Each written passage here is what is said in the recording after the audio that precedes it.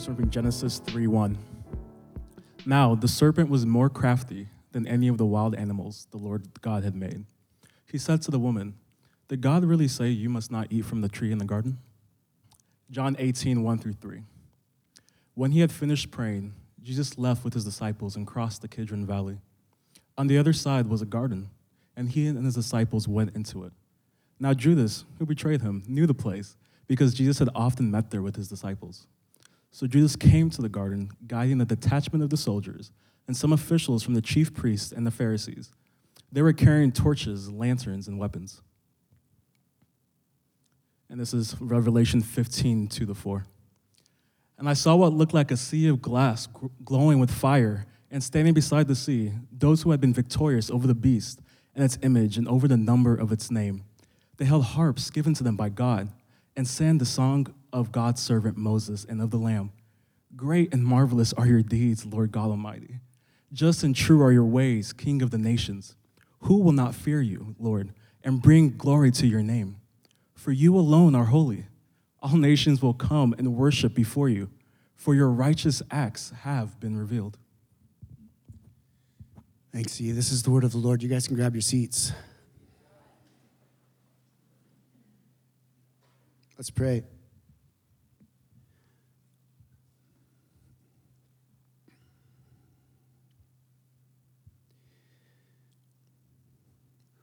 Only you, Holy Spirit, can transform hearts.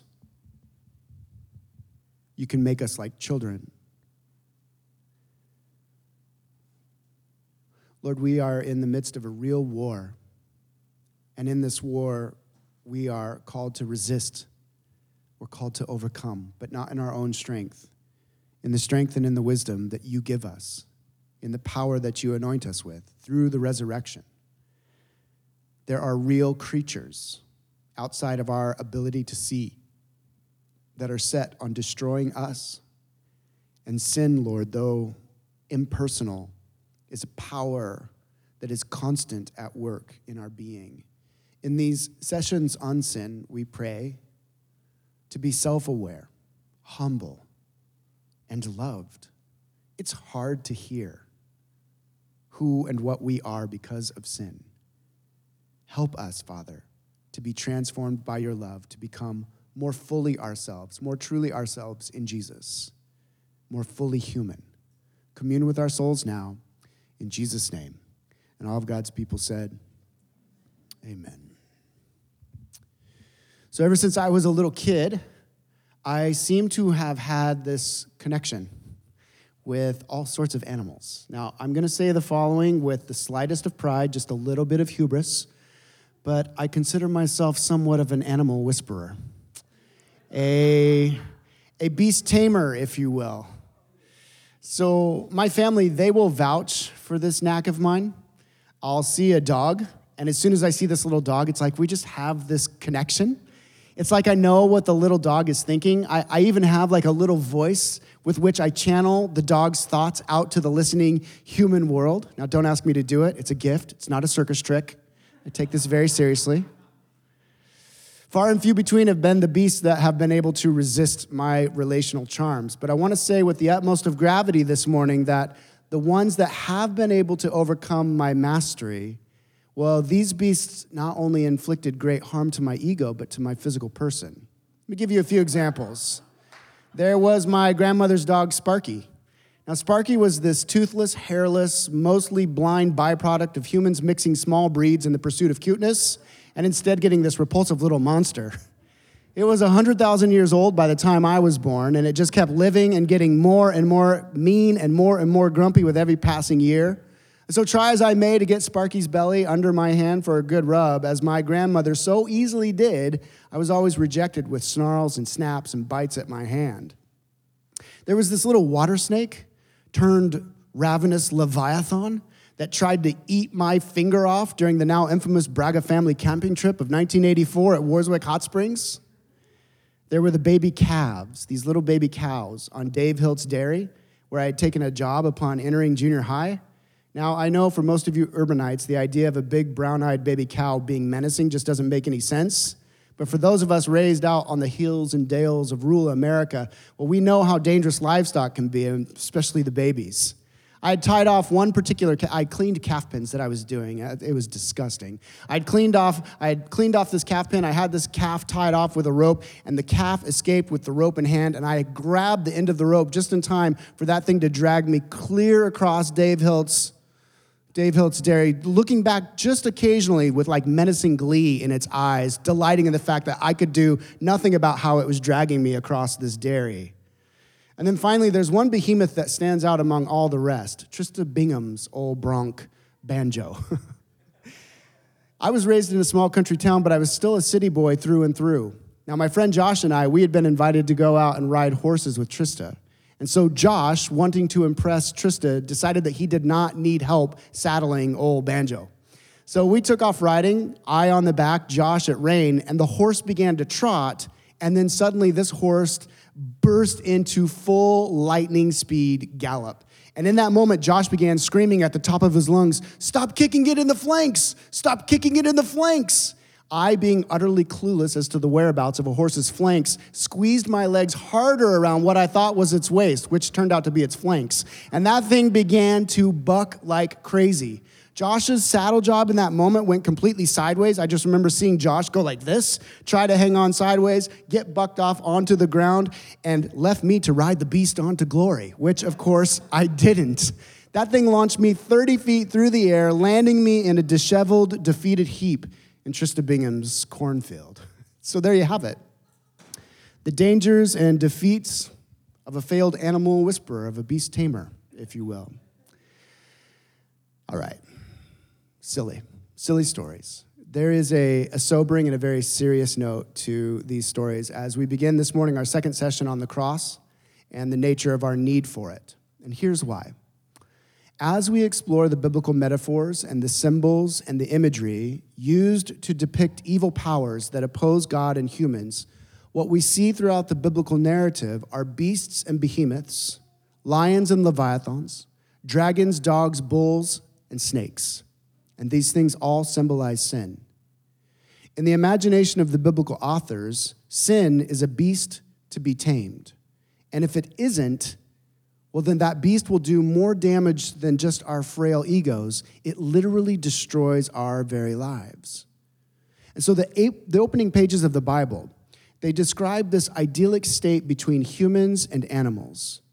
In fact, the ideal in Genesis 1 through 2 is that no life is going to keep its life by the taking of another life. It's kind of like a Vegans for the Bible win thing going on there. Everything in Genesis 1 and 2 existed in perfect harmony. And the primary differentiation between humans and animals was this designation of the humans as image bearers. These image bearers were called to reflect, to rule, to tend to creation and to each other, all as worshiping royal priests in the cosmos.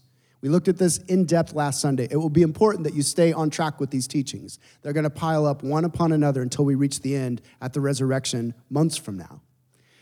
There's a very unique facet this morning of this image-bearing royal priestly vocation, as we called it last week, that we need to emphasize. And it has to do with our ability as humans to be self-aware, and it has to do with our intelligence. We have intelligence to the degree, to a capacity that no other species on this planet possesses. Now, evolutionary theorists tell us that the reason the human species is the most dominant on this planet is because of the miracle that is the neofrontal cortex of our brains. That's this huge front part of our brain that acts like a brake on the more instinctual animalistic parts of our brain deep in there, the amygdala, all these areas that just light off the triggers in our bodies. In other words, because of this miracle, the neofrontal cortex, we can pause, we can assess, we can reflect, we can plan, we can strategize, we can futurecast, and we make all of these decisions in the context of self-awareness in relationship to our external and our internal environment. Theologically speaking, this image-bearing or this royal priestly capacity, it is the nature of self-consciousness and radical, uncomparable intelligence in contrast to all other life on this planet. Humans are not driven by only instinctual reactions. We are not driven by unconscious behavior patterns. And it is this capacity to think, to assess, to pause, to plan, to futurecast, to decide, and to do all of these things in relationship to other humans and primarily in relationship to our Creator, to God, that makes us truly human. And it's also our greatest test.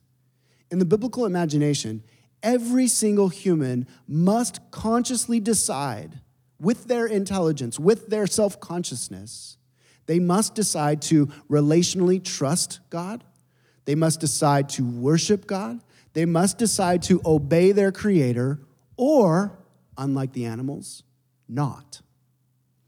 And so as we come to Genesis chapter 3, we are introduced to a mysterious enemy of God. And we're going to spend time in Genesis chapter 3 over the next couple months. The Nahash, the Hebrew word, translated the serpent. Genesis chapter 3, verse 1. The serpent was more crafty than any of the wild animals the Lord God had made. He said to the woman, "Did God really say?" So this creature, this snake, apparently was more than your run-of-the-mill garden snake, beginning with the fact that it talked. It talked. Guys, the ancient Hebrews believed the exact same things that you and I do about snakes, namely that they don't talk unless they're in the presence of Voldemort or Harry Potter. But for us muggles, snakes don't talk. And so this creature was more than just a snake. Theories abound as to the full nature of what this snake, this serpent was, and we'll explore that in coming weeks. Suffice it to say, the snake was against God and against humans. The snake, the serpent, this creature, it raised doubts. It challenged, it isolated, it separated, it accused, it lied. This creature made every crafty effort to remove humans from their rightful place as image-bearing, ruling, royal, worshiping priests. And it succeeded. Rather than resisting the evil beast, Adam and Eve decided to follow its counsel. And the moment they did, there was this horrific reversal of God's will in the world. The humans, designed to rule over creation and rule over the creatures in partnership with God, suddenly became, in this horrific reversal, the ruled. The beast, this enemy of God, took the place of power and authority. And what we see throughout human history right up to today are the repercussions of this catastrophic reversal. Humanity is not over the world it inhabits, but humanity is under the curse of sin, enslaved to these beastly powers that devour it. And so in a most tragic irony, human attempts to become like God on the counsel of the serpent resulted in humans becoming more like animals. So the very next scene, following up Genesis 3 and Genesis chapter 4, is this enigmatic story of two brothers, Cain and Abel. Cain and Abel in Genesis chapter 4, they're still operating like royal priests. The first thing we see them doing is bringing to God sacrifices. We don't know why specifically, but God, for some reason, favors Abel's sacrifice above Cain's. Cain's response, his unmet expectations, his envy causes him to rage. And God comes to Cain and warns him in verse 7 of Genesis chapter 4. Sin is crouching at your door, Cain. It desires to have you, but you must tame it. Rule this beast, Cain. And what's happening here is a repeat of Genesis 3. As Adam and Eve submitted to the snake in that catastrophic reversal, here in Genesis 4, sin is pictured as this crouching animal, and it ended up ruling Cain.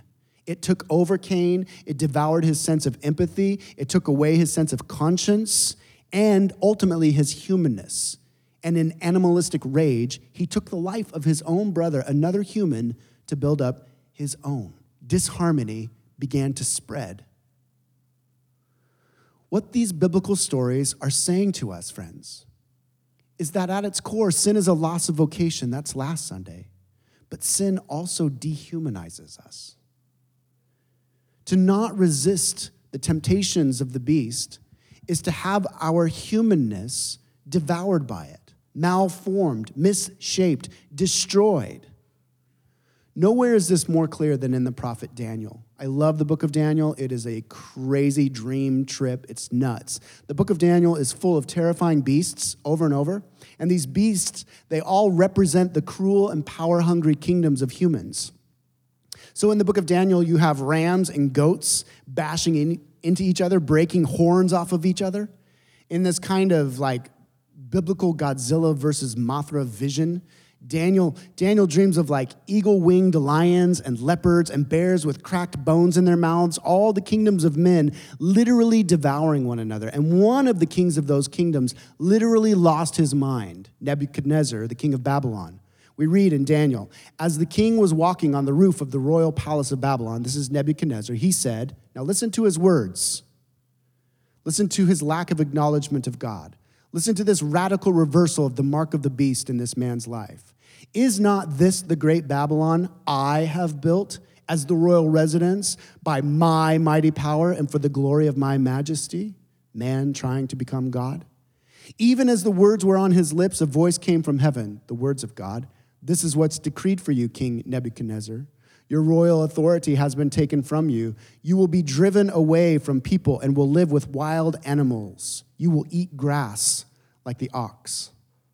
7 times will pass by for you until you acknowledge that the Most High is sovereign over all kingdoms on earth and gives them to anyone he wishes.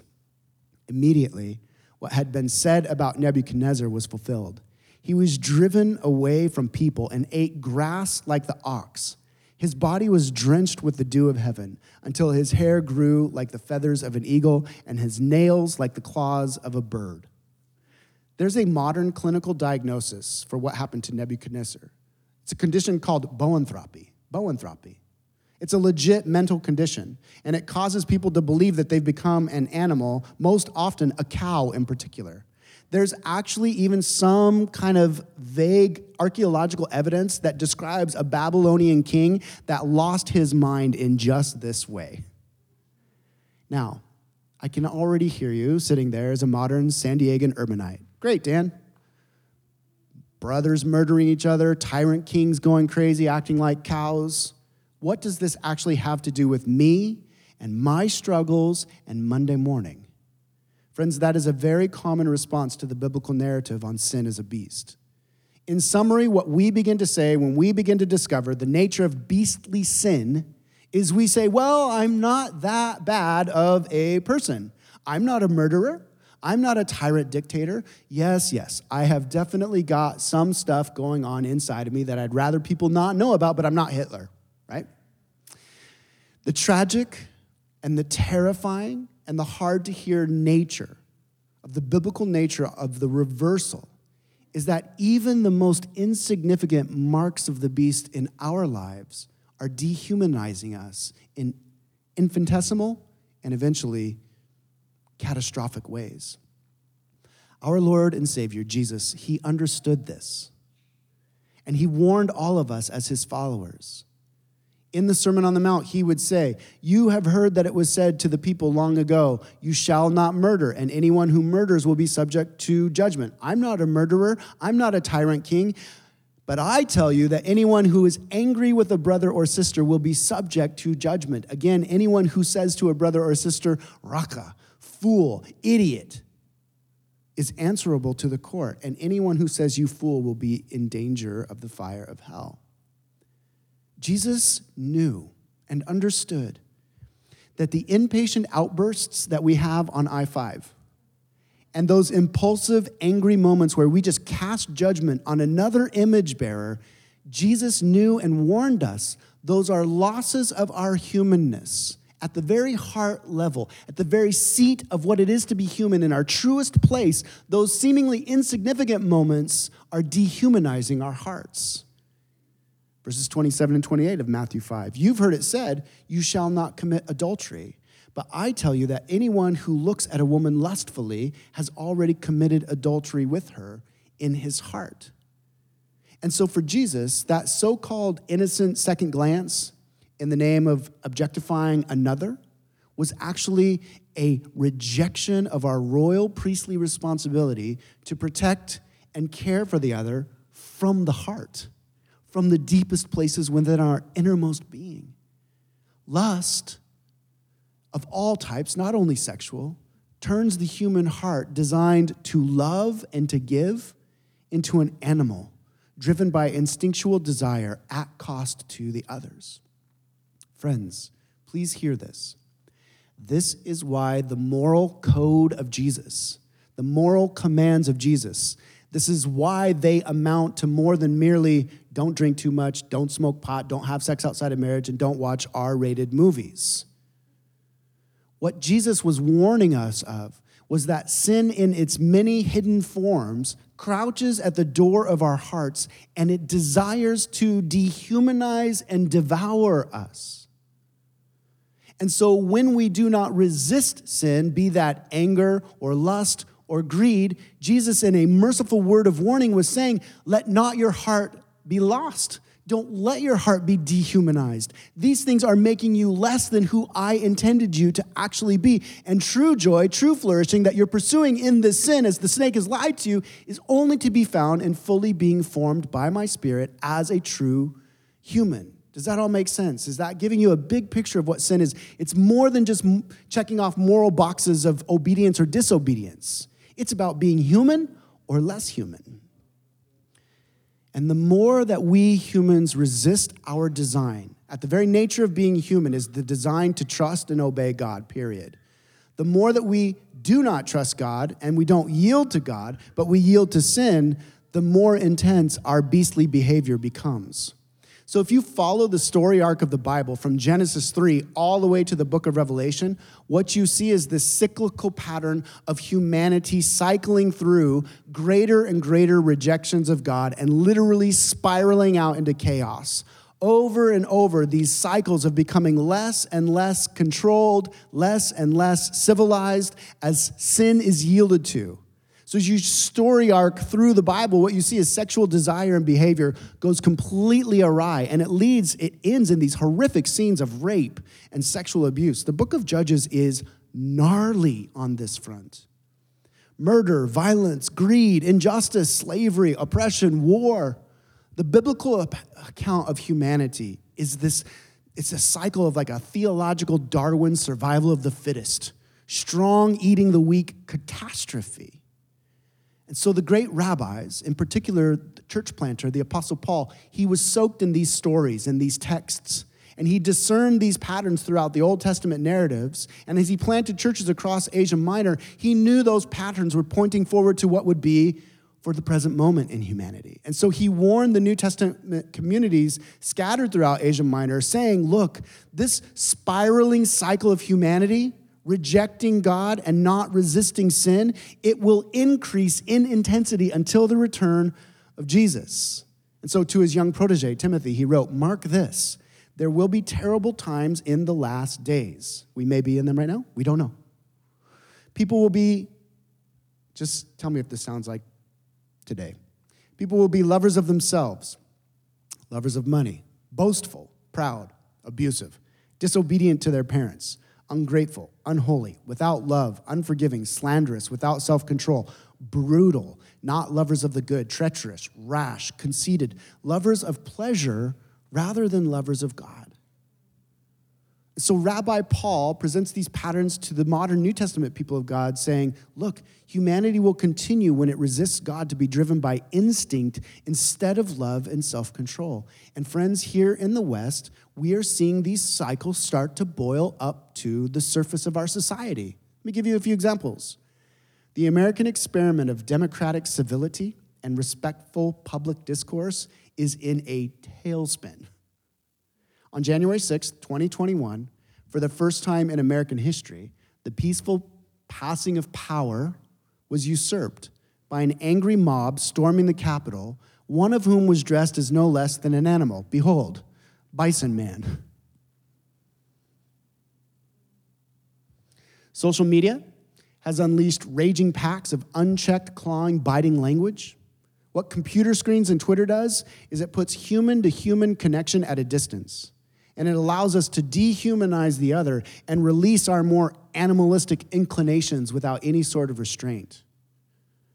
Bullying, I was a youth pastor for 7 years and I never saw any of what I'm seeing now. Bullying and cruelty has sent teen suicide rates through the roof. Names like Bill Cosby, once associated with wholesome family-style entertainment, have now been exposed as literal sexual beasts. And the list of names over these last 5 years associated with sexual harassment and sexual malpractice is virtually innumerable at this point. The rise of rape culture, fueled by ever-increasingly aggressive forms of pornography, and the multi-billion-dollar sex slave trade industry. These are the marks of men and women in some cases denying their God-given dignity and devolving into abusive creatures, driven by this insatiable lust at cost to the other. I don't know how many of you know this, 2020 was a real ringer of a year. And in that same year, murder spiked more than 27%, and 2021 did not see the murder rate decline in any sense. Violent crime in cities like ours is at an all-time high. And of course, everybody's pointing the finger at things like the mantra, defund the police mantras, or COVID quarantine effects, or just kind of the general social rage of a culture reacting to injustices in violent ways. But fundamentally, theologically, the people of God look at our world and we say, sin is dehumanizing us and driving all of this. And yet, we turn a corner here in this sermon on sin, finally. And yet, God's gentle mercy, God's kindness, God's goodness, God's love, God's wisdom, God's grace, it remains steadfast over this reversal catastrophe, and he never lets humanity spiral out as far as we could. We are never as bad as we could get apart from God's grace, shielding us, guiding us, guarding us, and going before us always. Let me give you an example of this, and it's a nasty one. This past week, I don't know how many of you guys have kept up on this, venture capitalist and co-owner of the Golden State Warriors. He's a Sri Lankan transplant, American citizen, super, super rich billionaire guy. His name is Chamath Palihapitiya. He found himself in huge trouble culturally because he kind of crossed over that human-beast behavior line with some stuff that he said. He was in an interview with a podcast talking about how Joe Biden has probably hurt himself in the polls recently because Biden continues to show real concern for human rights travesties. In particular, Biden keeps bringing up the Chinese government's treatment of the Uyghur people. The Uyghurs are a fringe Muslim community in the People's Republic of China that have been horrifically oppressed by the hand of the regime. Despite clear and obvious imprisonment of this community, rapes, forced sterilization of the women, disappearance, and in general, genocide of the Uyghur people at the hands of the Chinese regime, Palihapitiya in this interview said to the interviewer, let's be honest, nobody cares about what's happening to the Uyghurs. You, speaking to the interviewer, said, you bring it up because you really care. And I think that's nice that you care. The rest of us don't care. I'm telling you a very hard, ugly truth. Of all the things that I care about, this is below my line. That's a direct quote. In the same tone of voice. I watched the interview. Now, he goes on in the rest of the interview because, of course, the interviewers are aghast, and they begin to press back on him, and he begins to say, well, look, what I'm saying is we shouldn't care about what's going on in China because, we have enough of our own injustices happening here in the States to even start to give a nod to what's going on in China. And I will say over the past 3 or 4 days, he has been backpedaling as fast as he can on all of these statements via social media. But listen, his brutish comment, his animalistic lack of care for other humans, it has sparked a backlash that Palihapitiya is unlikely to recover from publicly. And we need to ask the question, why? Why? It's because we're not animals. We're not. Again, remember, we are first humans. We are first image bearers. We are first dignified, honored, and beautiful, and conscious, and self-aware, and decision-making people. And so, because we were created to care for and tend to one another, our humanness and our image-bearing royal priestliness, our dignity, our all of it, our decision-making ability, everything that we are, never ceases. And it works like a brake, just continually slowing our behaviors as an act of God's saving grace for all peoples. This humanness, this image-bearing reality, it's our design, and it cannot be fully denied. And God's whole goal, friends, for you and I this morning, for all of the world, is to restore us to fullness of humanity with no marks of the beast within at all. As we read through the stories of the Bible, what we see are glimpses of this reversal, this tragic reversal, being restored to right order. So right there in Genesis 3, right as the reversal is happening, God gives a promise as he's laying out the curse upon humanity and the snake himself. He gives this promise that one day a truly human descendant of Adam and Eve will come, and the beast will not be able to tempt him or rule him. He will tame the serpent. He will crush the head of the snake forever. There's these other little obscure glimmers of hope that we see where harmony comes again into this broken world. For example, the animals with Noah submit to Noah as they get on the ark. All humanity and animals coming back together at the moment of salvation. Daniel, the very famous VeggieTales story, closes the mouths of the lions. He closes the mouths of the lions through faithfulness, through trust, through stillness. And so too, in the prophets, we have these strange little promises that one day lions will be laying next to lambs, that children will be able to play next to the dens of vipers without fear. And so from the promises of the prophets of these perfected, restored, harmonious realities, through the prayers for deliverance from the jaws of destruction, the Bible aches, and the history of humanity cries out for the beast tamer, for the perfect human to finally come. Jesus' favorite title for himself, do you know what it was in the Gospels? It wasn't Jesus Christ, and that wasn't his last name. That was actually a title. Jesus referred to himself, even when they called him the Christ, the Messiah, you're the coming king, Jesus would be like, no, I am the Son of Man, the Son of Man. Son of Man is a heavily freighted term, and it's drawn from the prophet Ezekiel, and it's drawn from a particular chapter 7 of the book of Daniel. It could literally be translated son of Adam, son of Adamah, son of Adam, son of humanity. Jesus' favorite term for himself was, I'm a son of humanity.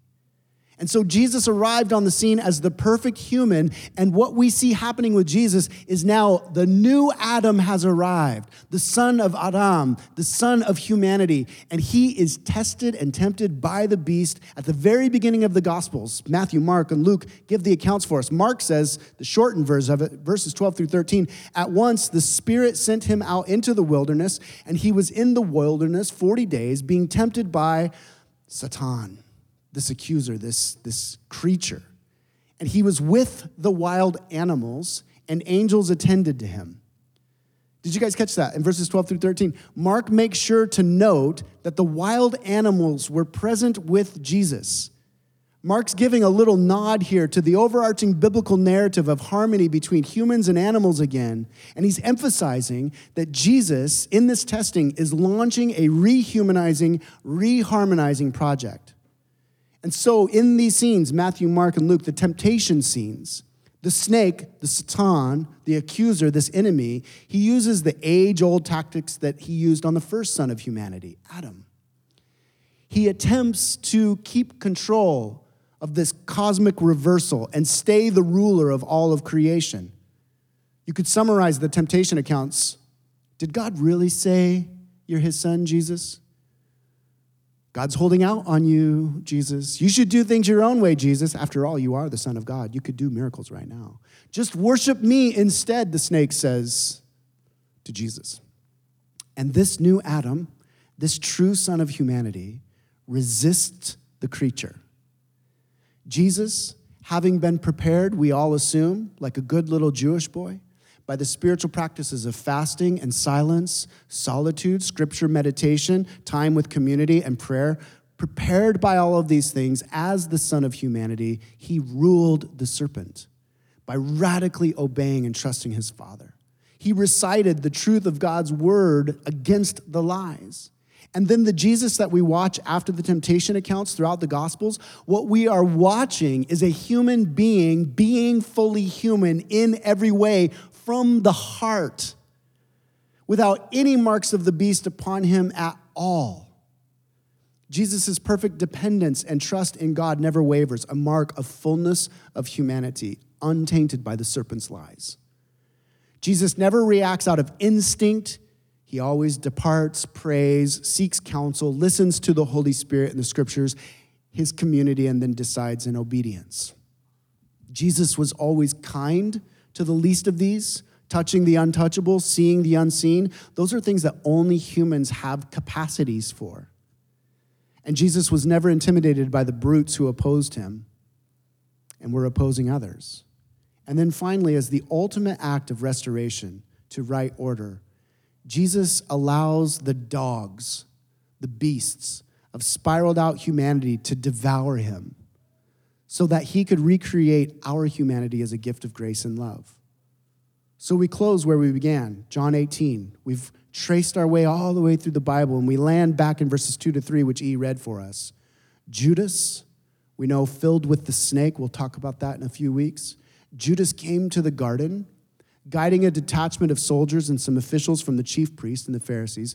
They were carrying torches, lanterns, and weapons.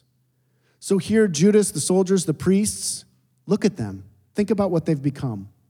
They've spiraled out. They're like charging bulls that have lost their minds. They're like rabid dogs that can't do anything but seek to devour. They're like tearing lions going after Jesus in the garden. And you know what's so beautiful about the Bible? We can actually hear Jesus' prayers in this moment recorded in the Psalms. Psalm 22, verses 11-13, Jesus' prayer in this moment. Don't be far from me, Father. Trouble is near, there's no one to help. Many bulls surround me. Strong bulls of Bashan encircle me. Roaring lions that tear their prey open their mouths wide against me. Later in Psalm 22, dogs surround me. A pack of villains encircle me. They pierce my hands and my feet. All my bones are on display. People stare and gloat over me. They divide my clothes among them and cast lots for my garment. But you, Lord, don't be far from me. You are my strength. Come quickly to help me. Deliver me from the sword, my precious life, from the power of the dogs. Rescue me from the mouth of the lions. Save me from the horns of the wild oxen. God would go on and deliver Jesus from the jaws of the beasts, but only after he took their full violence and ultimately, friends, our full violence into his very being. And so the snake crusher that was promised in Genesis 3, his heel would be bruised by the death of crucifixion as he took the full poison of the snake's bite into his very being. And it is this moment of devouring, from Judas's surrounding him with the soldiers and priests all the way to the crucifixion, it is this moment of animalistic devouring of the Son of humanity that restores our humanity. What we see happening in the life of Jesus in the last parts of the gospel is we see what true love is, and we see what true humanness is in Jesus' example of nonviolence and enemy love. And so we, his followers, say, I won't react as an animal would. I will react nonviolently with enemy love as he told me to do, and as he did at the cross. Somehow, the New Testament authors believed, and so do we, that we receive the gift of fullness of humanity, a righteous life, Jesus' life. The moment we trust him and cry out to him and we say, you are my king, you are the model I follow, it's your behaviors, your beliefs that I build my life on, somehow supernaturally then we are recreated in our deepest places through the power of the Holy Spirit. And the New Testament authors tell us that all of the animalistic behaviors, every single moment where we've given into that impulse, where we've become little tyrannical Nebuchadnezzars, where we've let lust guide us or greed overtake us, all of those were devoured in Jesus' death. All of our animalistic behaviors were devoured in his death in our place. And our true humanness, it resurrects from the grave every time we resist and choose to obey God, daily. Friends, the very practices that Jesus used to tame the beast, he handed down to us and designed them to make us fully human. The practices that we're all engaging with this entire year: Sabbath, silence, solitude, fasting, prayer, scripture reading, community, feasting, mission, discipleship. These are the tools we employ to tame the beast of sin. And the practices, friends, of self-denial, the practice of a human self-denying, it further differentiates us from the beastly tendencies of animals. Restraint and rest, consideration and contemplation. It's these disciplines that form our humanness in the likeness of Jesus and strengthen us to resist our own temptation moments out in the wilds, surrounded by the beasts of a society that currently seems to be spiraling out. And most wonderfully, when we fail, which we will over and over and over, Jesus did not. Jesus launched and completed this grand rehumanization, reharmonizing project of God. And so through the cross, our loss of humanity is buried with Jesus, forgiven and forgotten. We receive that as a gift of faith. We are continually recreated as new creations. Paul actually calls us in the book of Ephesians a new humanity. The church is a new humanity by the power of the Holy Spirit. And so now, this week, what do these stories of murderous brothers and kings acting like cows have to do with us? What do these stories of a peasant being crucified by the Roman Empire 2,000 years ago have to do with us?